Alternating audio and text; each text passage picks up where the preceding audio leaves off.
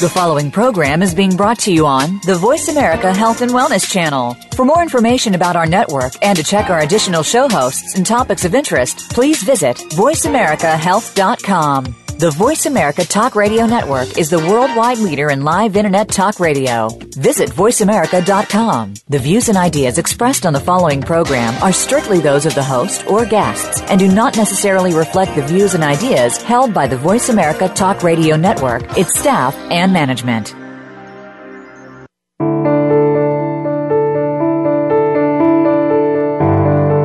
Welcome to The Journey, Stories of Crisis and Hope. Your host is Jessica Pirro. In today's program, we will provide awareness and education on various types of crises, the impact they have on one's well-being, and provide help to empower hope for you or someone you love. This program will help you understand various types of crisis situations by hearing from experts in the crisis response field, as well as those with lived experience through a difficult time. Now, here's Jessica Pirro.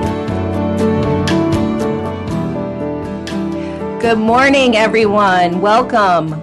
Hello, and welcome to the premiere of The Journey, Stories of Crisis and Hope. I'm excited to be sharing this hour with you to talk about topics that are at times uncomfortable and can be scary, but also can be life-threatening if help is not sought and hope is lost. My goal is to provide information, but also resources for you to reach out to for help and guidance and how to truly move your story from a crisis to hope. We are coming to you live from Buffalo, New York, where I proudly serve as the CEO of Crisis Services, which is the 24-hour crisis center for Buffalo and Erie County. We provide numerous services in supporting individuals dealing with various types of crisis situations 24 hours a day. So to learn more about our agency, you can go to www.crisisservices.org. During our time together every Tuesday in this hour, we're going to share different types of challenges, including stories around suicide, mental health, domestic violence, for example. And we want to let you know that you're not alone and that there is help and there is hope. So before I introduce my two amazing guests who are joining me today for this premiere show, I just wanted to let you know that the topic of suicide may be difficult for some who lost someone to suicide or is having thoughts of suicide at this time. So if you are listening and you need to talk to someone, please call the National Suicide Prevention Lifeline. It's a 24-hour hotline to help those thinking of suicide or for friends and family needing support to talk with someone you love. The National Suicide will link you to your local crisis center to help you at any time. So during this hour, if you need immediate help or support, please call the National Suicide Prevention Lifeline at 1-800-273-TALK. That is 1-800-273-8255. So I want to introduce my two guests who are joining me today. My first guest is Olivia Retallack. She is the coordinator of the Suicide Prevention Coalition of Erie County. And Olivia has earned her master's in thanatology. Am I saying it correctly? Thanatology. Oh, thanatology from Hood College. And she's done a ton of counseling work in the fields of domestic violence, substance abuse, and crisis response. So we are fortunate to have Olivia as part of our team here at Crisis Services since 2012. She has been running our Suicide Prevention Coalition.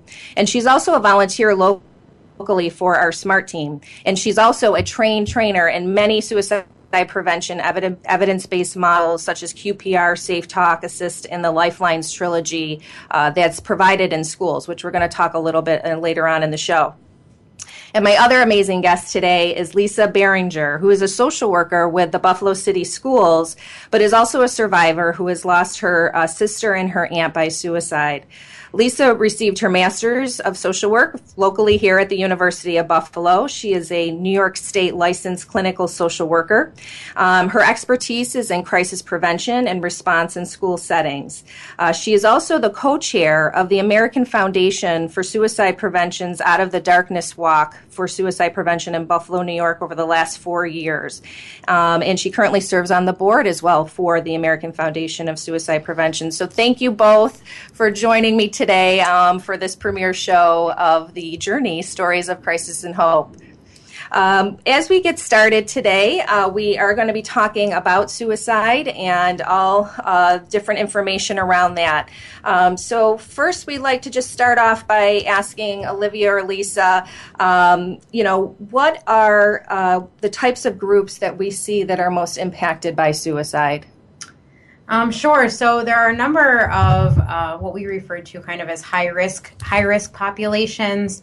Our veterans are at the top of that. Locally and nationally, we have middle-aged men, middle-aged white men that are unfortunately at the very top of our high risk group. But we also have a number of other individuals of the LGBTQ community, sometimes postpartum women. Lisa, do you have any other groups that you're seeing when you're working in the school districts? I know young males, and that can be from ages to 15 to 49. Also, people who are in custody, and people with mental illness. And also anyone who's been exposed to a suicide, any individuals who have lost somebody they know or love, increases their risk as well for suicide. Okay. I think one of the things around the issue of suicide, mental health, a lot of the issues that we deal with here every day is stigma around seeking help and just being scared to reach out for help. Can we talk a little bit about what are some of the reasons why there's such a stigma around reaching out for help, especially around suicide? Suicide has been a taboo topic for a long time, for all different reasons, people's religious beliefs and even just mental illness in general.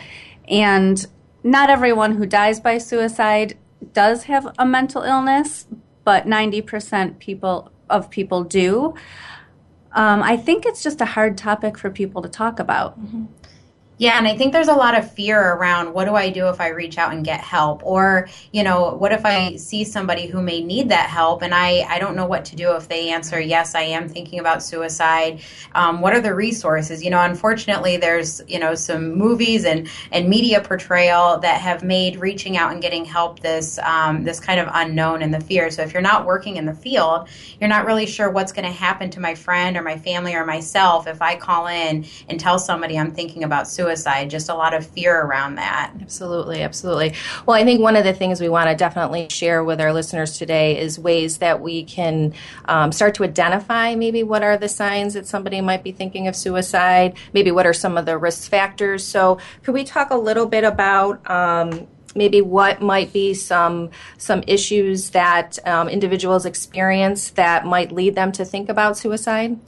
Yeah, and I think first it's really important to understand the difference between what a risk factor and a warning sign are. So we like to use a couple of different analogies, but the main one that I use is the difference between, being at risk for heart disease versus having a heart attack. So if tomorrow I go into my doctor's office and they say, okay, Olivia, you've gained a little bit of weight, you have a poor diet, you haven't really been exercising, then they may say, you're at risk for heart disease. But if I go in tomorrow and I'm not, breathing well and I'm perspiring and I'm having pain, then they're certainly going to say you're at risk right now for a heart attack. So we need to think about suicide in kind of that same situation, that there's certainly risk factors that honestly we all sort of can fit into some of those categories at different times versus warning signs, which a warning sign meaning that someone's at risk or you yourself are at risk right now for thoughts of suicide.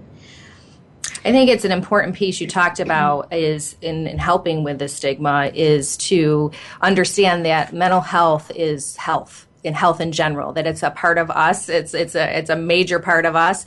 And a lot of times we treat it very differently instead of looking at it similar that we would look at it to other types of physical health issues. So I think one of the important pieces with this show and a lot of the work that's going on in our community here in Buffalo as well as nationally through groups like the American Foundation of Suicide Prevention is to make sure that people understand that it's safe to come forward and talk about how they're feeling because it can be very life-saving for them or someone that they love. What are some experiences maybe you have seen in your work when you've had somebody come to you and just start to express signs of concern to you around suicide? What might be things that they say? A lot of times I've had clients or students say to me, I don't want to be here anymore. I can't live like this anymore. I'm just going to end it. Other symptoms or warning signs might be if they're giving away their belongings or sort of stopping doing things that they normally do, changes in their behavior. Yeah, that change is a really big piece. At first there are the very direct statements, or what we also say are indirect statements. So, I'm too tired to go on, or, I just can't deal with this anymore, versus very direct, I'm thinking about hurting myself right now. I'm thinking about killing myself. But that change piece that you talked about, Lisa, is huge. We talk about what are those small things and big things that maybe we're seeing somebody doing differently. So are they starting to isolate? Are they going out to the things that they always enjoy doing? Are they staying in touch with friends, or are they starting to withdraw? As well as just the idea of something changing in their mood or their outward behavior. But when you see somebody who's been really sad, or somebody who's been really happy, and then the next day their demeanors change, so they've gone from very sad to happy, or very happy to sad, checking in and trying to understand what's caused that change. Have you heard about that before, Jessica, that even that change of going from sad to happy? Absolutely. And I think that is, a lot of times when people are feeling down or depressed and family members are trying to help and support them, they just want them to be happy. So when they shift, gears that quickly and they see their loved one very happy all of a sudden, and they're thinking, oh, they're doing okay, we have to remember that also can be a real high risk factor, that those behaviors have changed so quickly, and you still need to be talking with them about how they're feeling and what they're thinking, especially at that moment. So. Yeah, because I know that if someone is, depressed for a long period of time and then all of a sudden is happy, sometimes it can be that they've made their decision, that they've come up with a solution to their problem, and that is that they're going to end their life. So, like you said, we do have to be careful about that. And also, I think it's important to point out that not everybody's depression shows up as sadness. It can come out as anger. I work with students all the time who are depressed, but it comes out as anger, and they will have behavior problems or just get angry at the drop of a hat. Anxiety can be another big symptom. Absolutely. So all of those things. It's not only depression and tearfulness, but it can be other symptoms as well, such as anger or anxiety. Yeah. And I think what's interesting as we talk about this is that, the signs and the risk factors and potential symptoms, we might see them and we might look at them, but what it really comes down to is asking somebody directly, you seem like you've been having a hard time lately. You seem like, you are isolating, or, your behaviors have changed dramatically.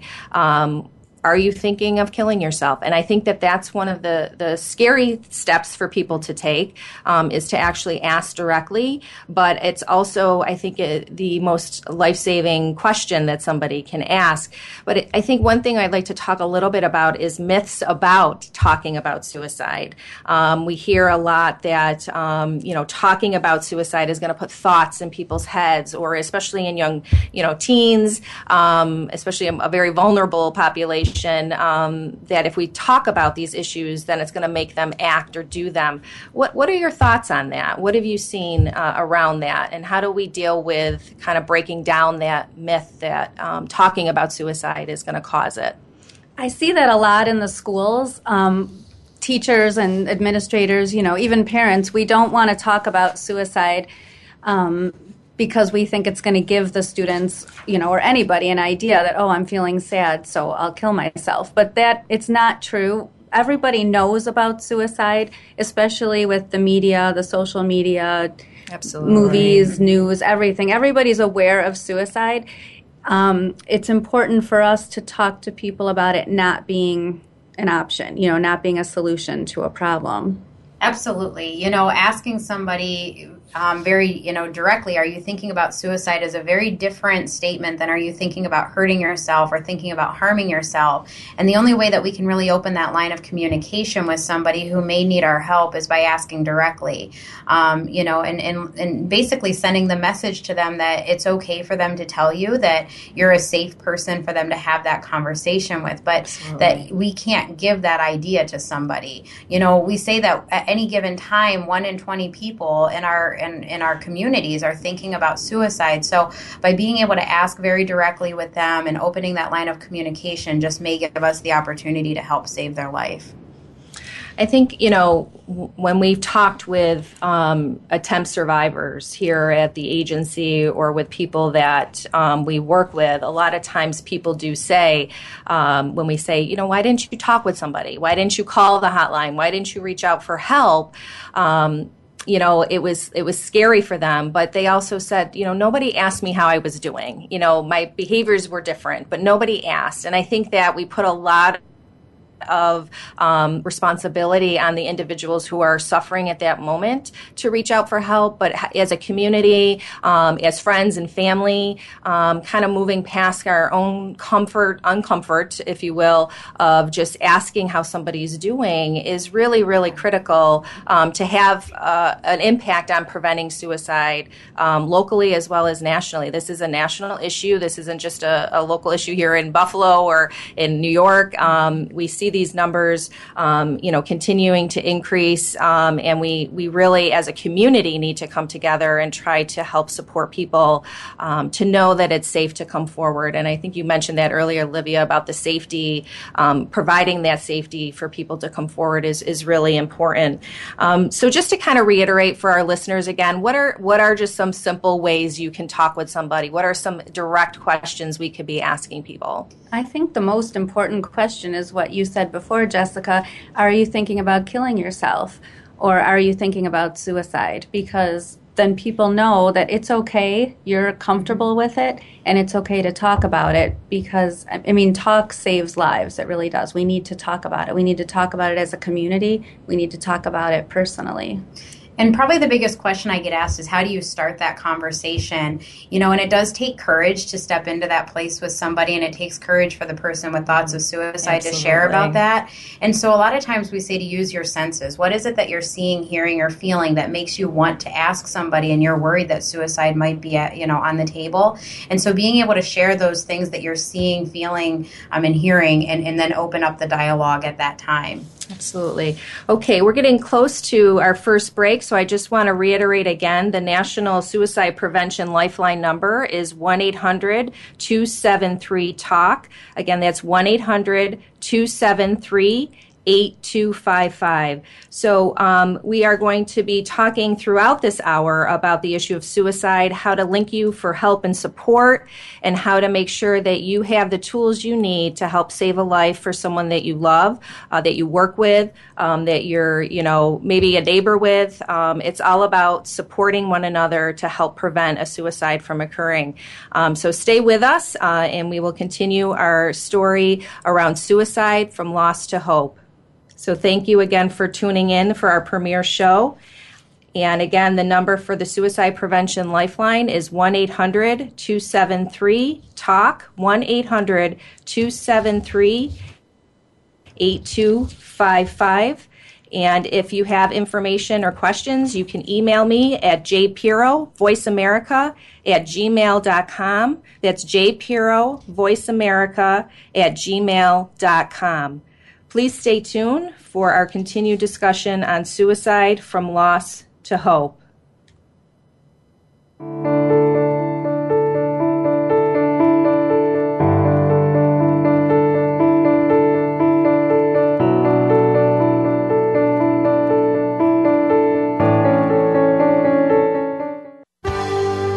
Your life, your health, your network. You're listening to Voice America Health and Wellness. Much of the time, the illnesses that people feel are simply symptoms, and they mask the root cause of what the real health problem is. You can take back control of your own health, starting with Billionaire Healthcare. This program is hosted by Ashley Black and Dari Samia. Our program will introduce you to fascia, which is the knowledge of the living matrix. This bit of knowledge can bring you the health secrets that only the rich and famous have known. Until now. Listen Mondays at 10 a.m. Eastern, 7 a.m. Pacific on Voice America Health and Wellness. The root causes of disease can be better prevented and cured using an integration of modern medicine and holistic healing techniques. Become educated by tuning in to Generation Regeneration with Sandra Guy Malhotra. Conventional medicine does have its place, but it should not be the only course of action. It's all about regenerating and healing our whole selves through better choices in lifestyle, foods, spiritual connection, and stress management. Tune in every Tuesday at noon Pacific Time, 3 p.m. Eastern on the Voice America Health and Wellness Channel. Your life, your health, your network. You're listening to Voice America Health and Wellness.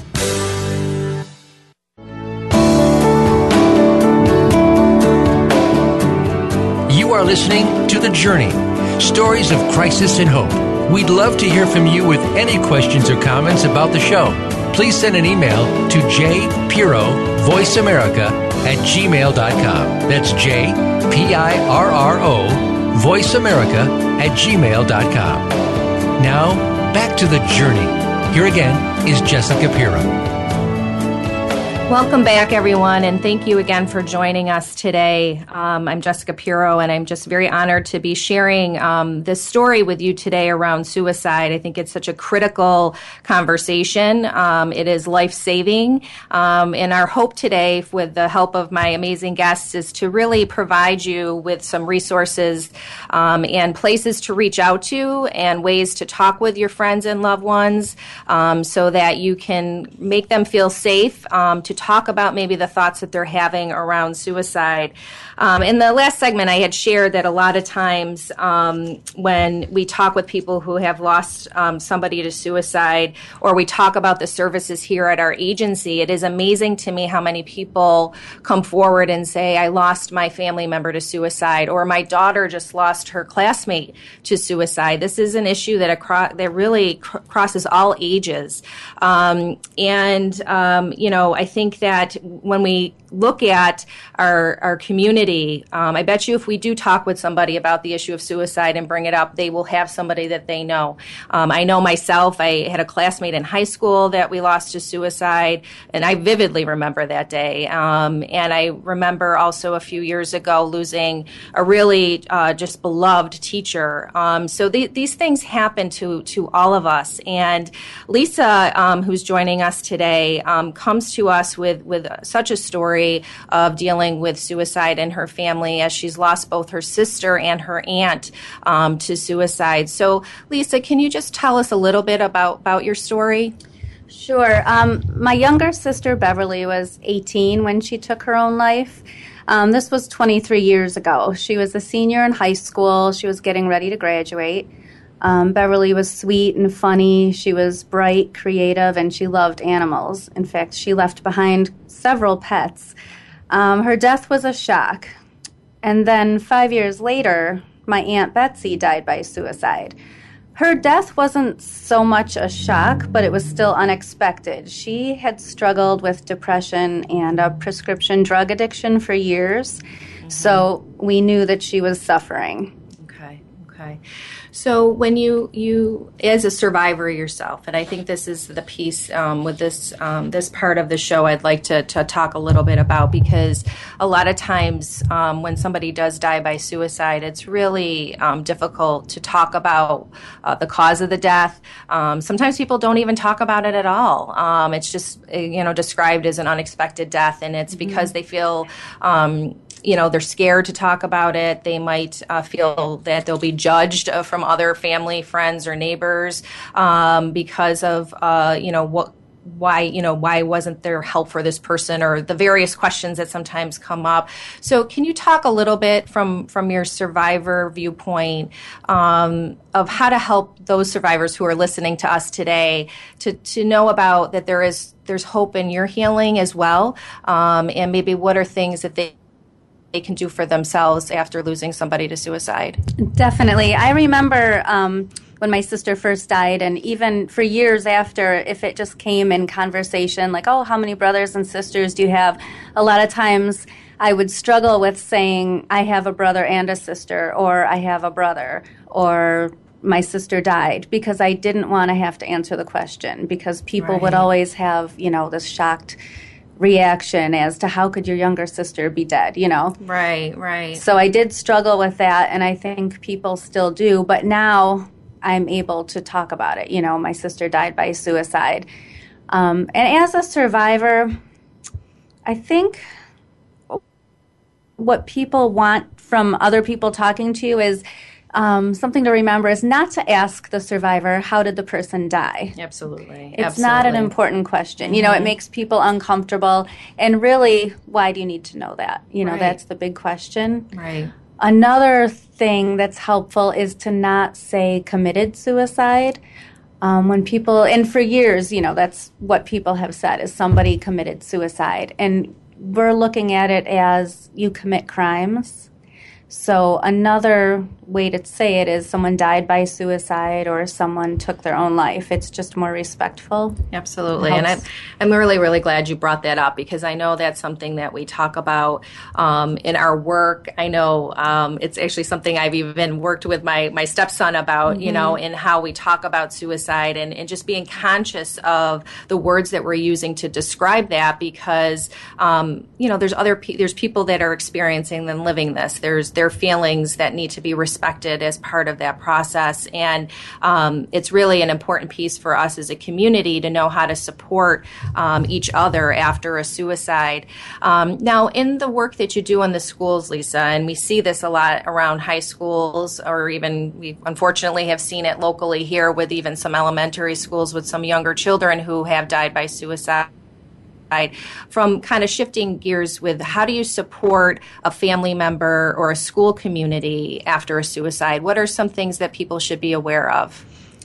Being open to the discussion, but what we do in the schools is we have to respect what the family wants. So if a student does die by suicide or one of their family members does, we always make sure we talk to the family about what they want. Because although we want to be open and talking about it, some people aren't ready for it. Right. So we have to meet the family where they're at to talk about it. We offer support, all the community agencies, all the websites. There's apps now that can help people. There's lots of information. Okay. I know locally here in our area, we have been working on some efforts to get as many people in their schools trained around suicide prevention, intervention, as well as what's referred to as postvention, so how to respond after a suicide. And locally, we've been using what's called the Lifelines curriculum, an evidence-based program that the school community has joined in and sends people for training and then works to really implement that into their policies and response.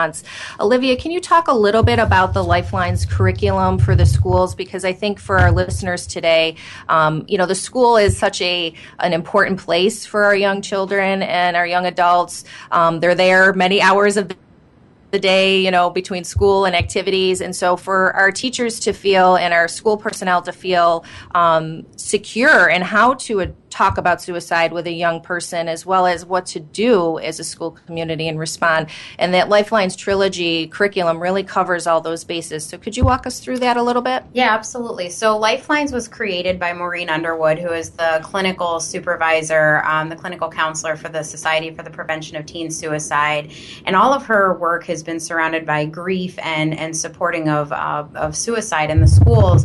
And so it's one of the only evidence-based curriculums that's out there and offers what we call the trilogy. It really trains our faculty and our staff and our counseling departments and within our schools how to, prevent suicide, how to intervene if a student is thinking about suicide, and then how to respond in the wake of a trauma.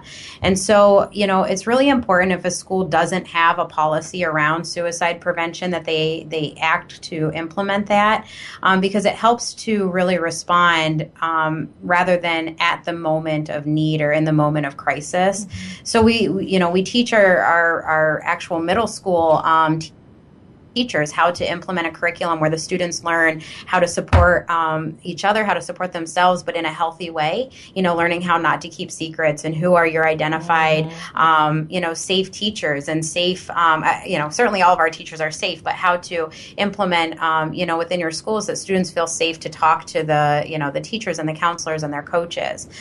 So learning how to detect if a student's at risk and then what to do. But our postvention piece, I think, is really important because it does teach a school school how to respond in order in a safe way. You know, we often get questions, and I know, Lisa, we've talked about this, about memorials, and absolutely.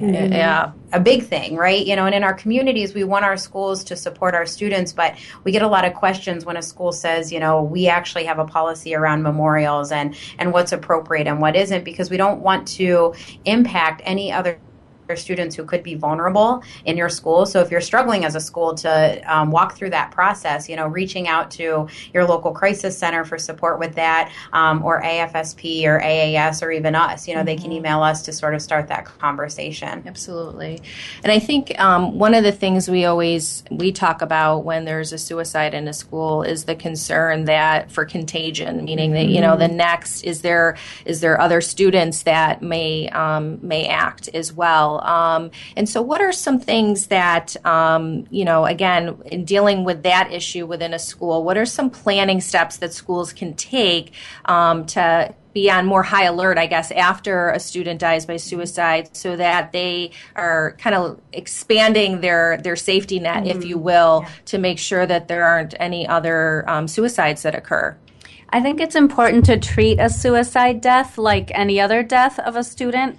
We don't want to make it different because, you know, we don't want the contagion and we don't want to do different memorials like Olivia said. But what we do is have more support staff available, check in with students more often and teachers and staff, because the staff is affected just as much as the students. Absolutely. So we really make sure that we offer a lot of extra support and check in. And a lot of our teachers and support staff know students and know their background and know what issues they're up against. So we know which ones may be more vulnerable, but it doesn't mean you don't have to be aware of all of them.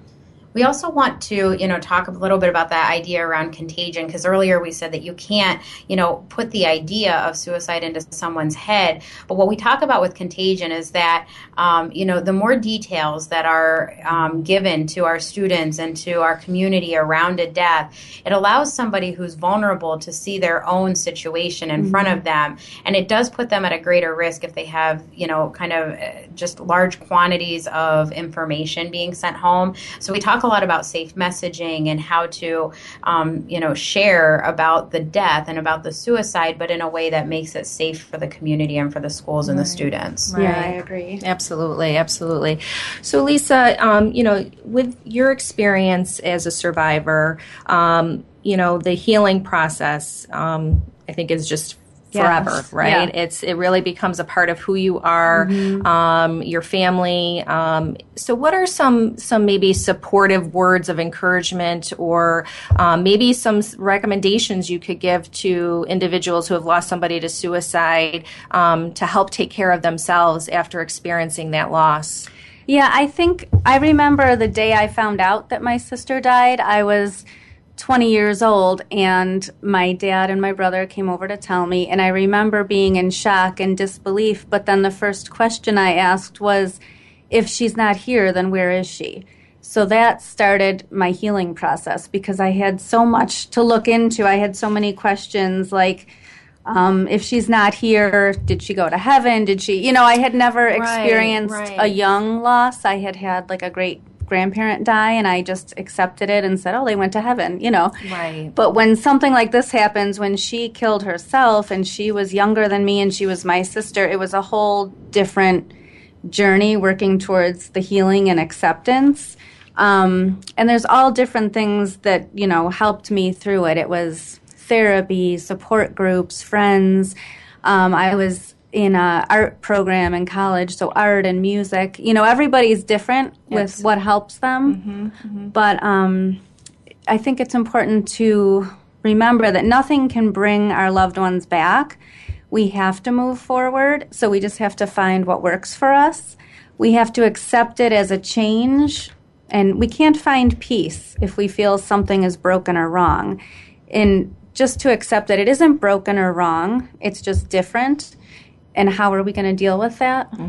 Absolutely, absolutely. Now, I know that when you mentioned your aunt's story, you had shared that, you know, she had some other issues that she was dealing with addiction and things like that. And sometimes that's a scary place to be in because you're watching somebody going through all of these challenges and you don't know what to do to help them. And you are concerned that it might end up with a death or something like that. What were some of the things that you worked through with your aunt? Because it's two different situations, but still, like, how do you support your loved one when they're going through such a very complex experience, when there's drugs or there's other types of issues like that? It's hard. I mean, substance abuse and addiction is hard in general because, as you know, I mean, people have to want to change and have to want to stop. So her being an adult and making these choices, it was very hard for anybody to have any control over her actions. Right. So it was, first accepting that she had an addiction problem and then accepting that she decided to end her life.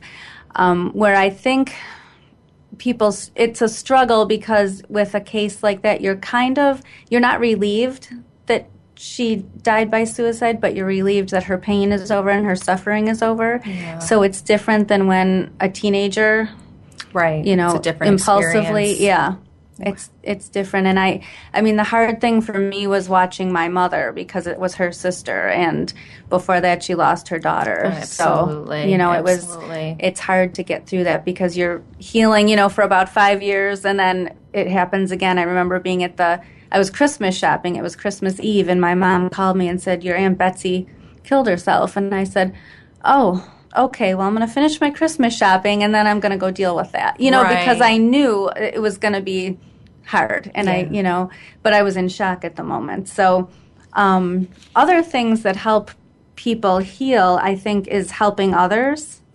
I've been doing a lot of work, in the schools and in the community, and I think helping others is a way to heal because we share our stories and we show that our healing so that others might find their way onto the path of healing too. It's sort of like you can tell yourself, I can do this. Someone else has been through it. Helping others brings other survivors and other people who've even attempted suicide together, to help each other in a positive way and help others. Absolutely. And one of the things we mentioned earlier when we did your introduction was to talk a little bit about your work. We see a lot of times survivors coming together with different organizations like the American Foundation for Suicide Prevention, and you're on the board for what we refer to as AFSP, and doing a lot of work around suicide prevention. And one of the things that you've been doing is co-chairing the Out of the Darkness Walk, which are national walks, so people can go to afsp.org and find out when their walks are in their local community. But here in Buffalo, that walk has significantly increased over the last few years. Yeah. Do you remember how many people were at the walk last year here locally? We had, I think, close to 1,800 people last year, and this year is going to be the 10th year for the walk. So every year it has just grown exponentially. Yeah. And I think what's interesting as we've gone through the walks together, we've all been present at the walks, and we're talking with people who are there. It's bringing people who don't have to ask each other what happened. They've all lived that experience and can support one another, but also talk about ways to honor their loved one. And I think that's really an important step in healing is to honor that person and not keep that secret or quiet, because they're still your sister or your aunt or your loved one. And so it's just so important to kind of get involved and get around people that do have those same experiences. And the American Foundation for Suicide Prevention is a great resource for people to reach out to as well. So I thank you so much for sharing your story, Lisa. And, I think one of the things we want to just reiterate is if you do need to talk to somebody, to please call the Lifeline at 1-800-273-TALK. That's 1-800-273-8255. We're going to continue to talk about suicide from loss to hope here on the Voice America Health and Wellness Station. So please stay tuned as we continue our conversation, and please continue to reach out for help if you need it during this segment at the Suicide Prevention Lifeline, 1-800-273-TALK, 1-800-273-8255.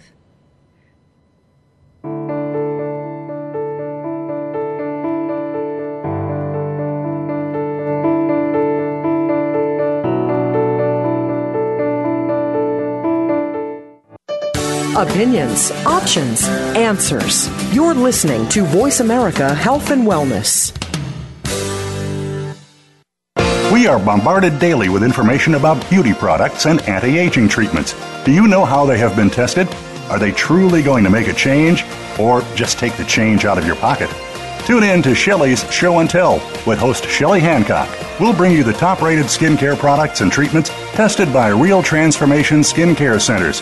We'll motivate you to make the best changes. Listen Mondays at 1 p.m. Pacific Time, 4 p.m. Eastern on Voice America Health and Wellness. Transformational healing includes energy medicine as well as hands-on healing. Tune in every week to Transformational Healing with Dr. Bonnie Morrow. If you want to know more about the business and science of energy fields, chakras, and the medical and spiritual community, join our expert guests as we work together to bring you closer to your personal health vision.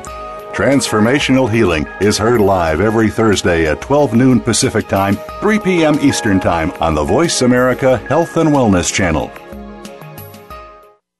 Relationship issues? Anxious? Parenting challenges? No more. Learn how to live your best life. Tune into Straight Talk with top psychotherapist, relationship, and anxiety expert Sandra Reish. In this program, you'll learn how to transform your challenges into effective solutions, whether it's relationships, parenting, anxiety issues, or other life traps that you struggle with. Sandra will show you how to change them and how to live the life of your dreams. Listen every Thursday afternoon at 6 p.m. Eastern Time and 3 p.m. Pacific Time on the Voice America Health and Wellness channel. Opinions, options, answers. You're listening to Voice America Health and Wellness.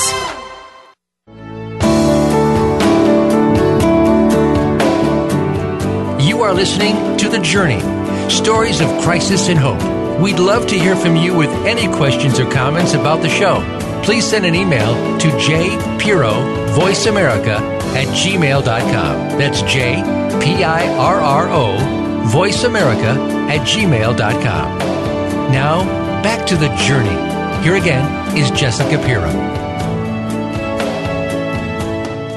Welcome back, everyone, and thank you again for joining us today for our premiere show of The Journey, Stories of Crisis and Hope. This is Jessica Pirro, and I'm just honored to be with Olivia and Lisa today, sharing information around the issue of suicide and how important it is for us as a community, as family members, as loved ones, even if it's just neighbors or acquaintances, to play a role in helping to support each other to prevent a death from occurring.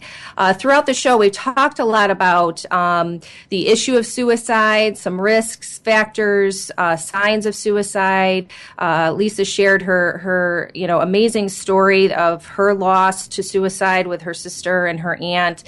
We've talked about some resources for schools to tap into. So I think this last segment of this show, we'd like to really make sure you're leaving today with resources to know where to turn to. And throughout the show, I've been sharing with you the National Suicide Prevention Lifeline. It's a national line that will link you to your local crisis center and get you connected to your local resources.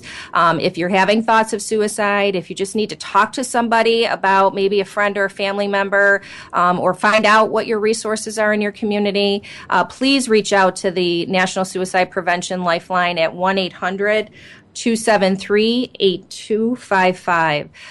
So I'd like to kind of spend some time talking about how do we help people when they are expressing suicide. I know one of the things we like to encourage people to do is reach out to the hotline, like the number we've been giving out today. And I know here at Crisis Services, we provide our hotline for suicide prevention and intervention resources. But in every community, there's a hotline. There's also what are referred to as mobile outreach teams, which are teams that can come out and meet with somebody who is having thoughts of suicide, maybe having a mental health crisis, to really help provide safety and support and really stabilize the situation to the best that we can. And if needed, maybe need to take somebody to the hospital to be evaluated and maybe receive more intensive types of care. And I know our local law enforcement also get called out a lot around suicide issues as well. But depending on your own community and what's available to you, please reach out for help. I think one of the messages today that we really want to leave you with is to know that you're not alone. I think in any time when you're struggling, you feel like no one can understand, you feel like you're not normal, that these feelings aren't normal. You know, everyone around us has challenges each and every day. Some days are better than others for some, and it's really critical for us to be a part of helping to provide that safety net of support for our loved ones and our friends and our community. So one of the things I wanted to talk a little bit about is when you're talking with somebody about suicide and they've expressed concerns around suicide. We talked about being very direct in asking questions of them. But let's say somebody just says, well, I'm just having these thoughts. I'm not planning to do anything. I'm just having a hard day. What are some things that you could do with somebody to help make sure that that's just not a comment to get you to go away, but to make sure that they have really a plan in place to keep them safe? What are some steps that we can do with somebody? Yeah, and in that moment, being able to be non-judgmental and not move into immediately trying to solve all of the problems for that person, that's kind of our human instinct, is that immediately we want to be able to start just, telling them ways to handle all of their problems. But, in that moment, that's not really kind of where that person's at. They need a more basic kind of support. And one of the things that we talk about is being able to, use some safety planning. First, I'd want to just really do some assurance that they aren't thinking about suicide. And making them know that they can talk to me, that I'm here to help them. And if they still say that they're safe, but I'm not sure, I'm going to call one of the numbers that we talk about today and get consultation for the situation myself. But we also use safety planning apps, and it's something that an individual can actually do on their own or with their family member. You can download an app. We're all, glued to our phones these days, absolutely, right? Absolutely. Everything is on that little phone. The only thing I don't lose, right, is my phone. So being able to have that with you in times of crisis, you can pull it out, and a safety planning is really being able to go down through and identify what are things that cause me to feel stressed out. What are things that I can do when I am feeling stressed out, or I am having, a crisis? What are things that help me? And then most importantly, who are the people that I'm going to call in my life that if I'm struggling are going to be there to support me? Absolutely. Mm-hmm. I think it's amazing to see where we've come to, especially with the use of technology for just support and help. I mean, besides safety planning apps, there's a lot of resources online. Obviously, you can Google anything and get, anything, but there's chat lines now. There's ways to kind of do assessments to see, what are your concerns of acting maybe on your thoughts.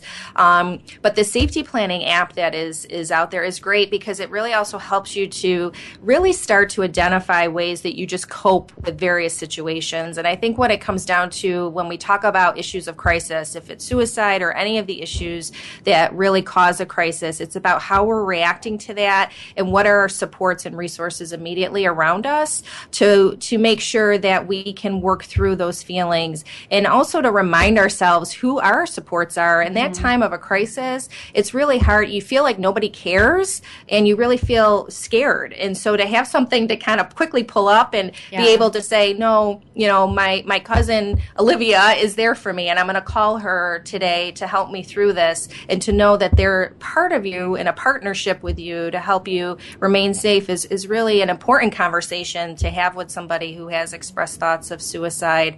There are a lot of different resources. The safety planning app, if you just put it in and search it, it'll come up, and it's for all phones, which is great. I know. And most of them are free, too. too. Oh, that's safety planning apps. Good. Yeah. Good. That's important. And I think another point about the apps too is you can share it with people. So say you're in a crisis, you're having trouble, figuring out how to take care of yourself or how to calm yourself down. If someone is with you, you can say, "Here, look at my safety plan on my phone," and they can even read it to you or go through it with you, or you can share it with someone so that they know your safety plan as well. Absolutely, absolutely. And I think it's important to know too that sometimes family members are a great resource and sometimes they're not. Mm-hmm. So we really do have to pay attention for you as an individual. Who is going to be that supportive ear for you? Who's not going to be judging you? Who's not going to tell you to just kind of snap out of it and get over it? Really knowing who that person's going to be that's going to be non-judgmental for you at that moment is really, really important. And sometimes that isn't our own family. And I think that is a hard thing, but at the same time important for us to identify because it could be life-saving who you might be talking to at that moment. Definitely. And it's very common in the schools when I'm working with students and we're coming up with a safety plan to say, who are your supports in school and out of school. And a lot of times, it may not be their immediate family. So sometimes we have to dig deep to find somebody that this student finds as a support. A lot of times it's a teacher. It can be the bus driver, the bus aide, the school nurse, whoever is the support for that student that they feel safe going to. And that goes for anyone, not just students. Absolutely, absolutely. And I think one of the things, too, that we talk a lot about here locally, and I know Olivia works hard every day in doing, is spreading the word about suicide prevention to all different types of disciplines. It's not just, for social workers to deal with. It's not just for school counselors to deal with, that it really is something that all disciplines, if it's law enforcement, if it's our medical providers, which is such a critical player, I think, in helping to prevent suicide, that we all have a role in asking if it's our patients, if it's our colleagues, if it's our friends, if there's signs and symptoms there and concerns to reach out for help. Can we just talk quickly about with physicians and our primary care providers, why it's such a critical role for them to be asking about suicide if they have concerns?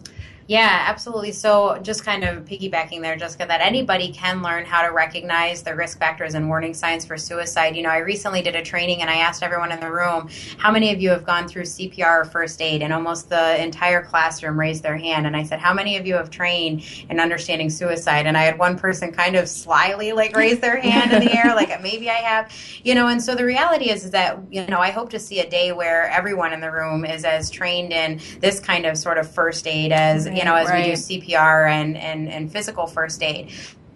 But in particular with our primary care offices, we're understanding that of the people who are dying right now by suicide, they're sometimes seeing primary care providers up to 2 or 3 times in the month or 6 months leading to an attempt or a death.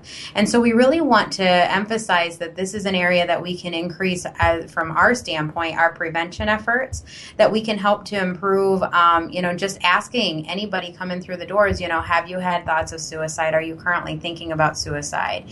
That it doesn't hurt to ask that question. It only helps.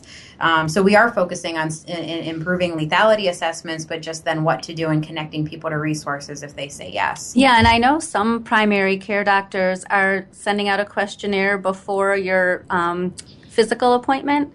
Right. So like when they have those portals online where your information is, they'll send you an email saying, can you fill out this form before you come in for your physical? And it asks questions regarding depression or anxiety and things like that. So I think it's a start to getting to where we need to be. It is. I think we're in an exciting sort of shift in culture where we're understanding how important this is, and we're seeing the cooperation, almost across the board and interest of, doctors and other providers and just wanting to bring us in to provide support. Right.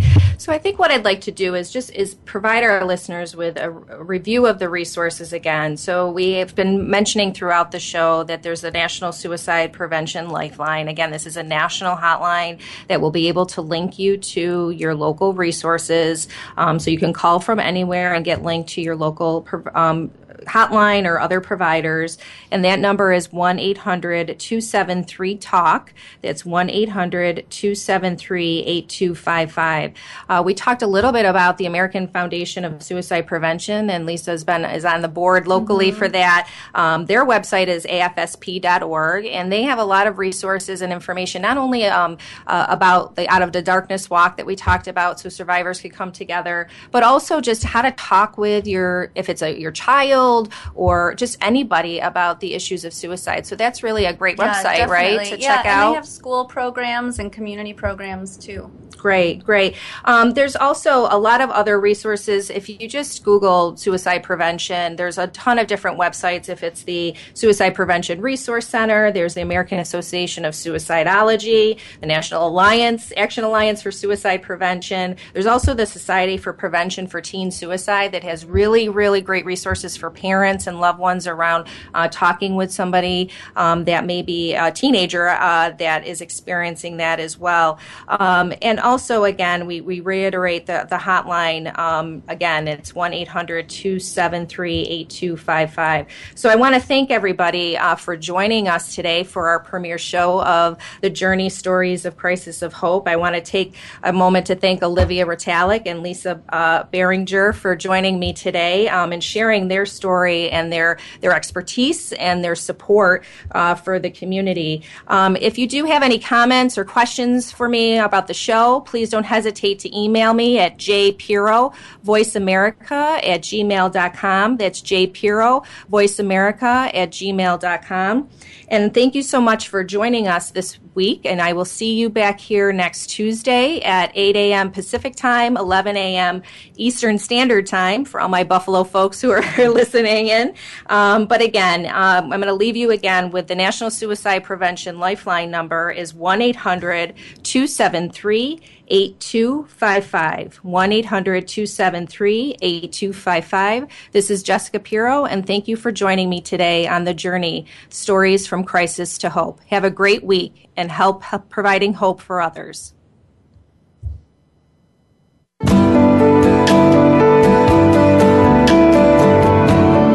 Thank you for tuning in to The Journey, Stories of Crisis and Hope. Please join your host, Jessica Pirro, for another edition of the program next Tuesday at 8 a.m. Pacific Time and 11 a.m. Eastern Time on the Voice America Health and Wellness Channel. We'll see you here next week.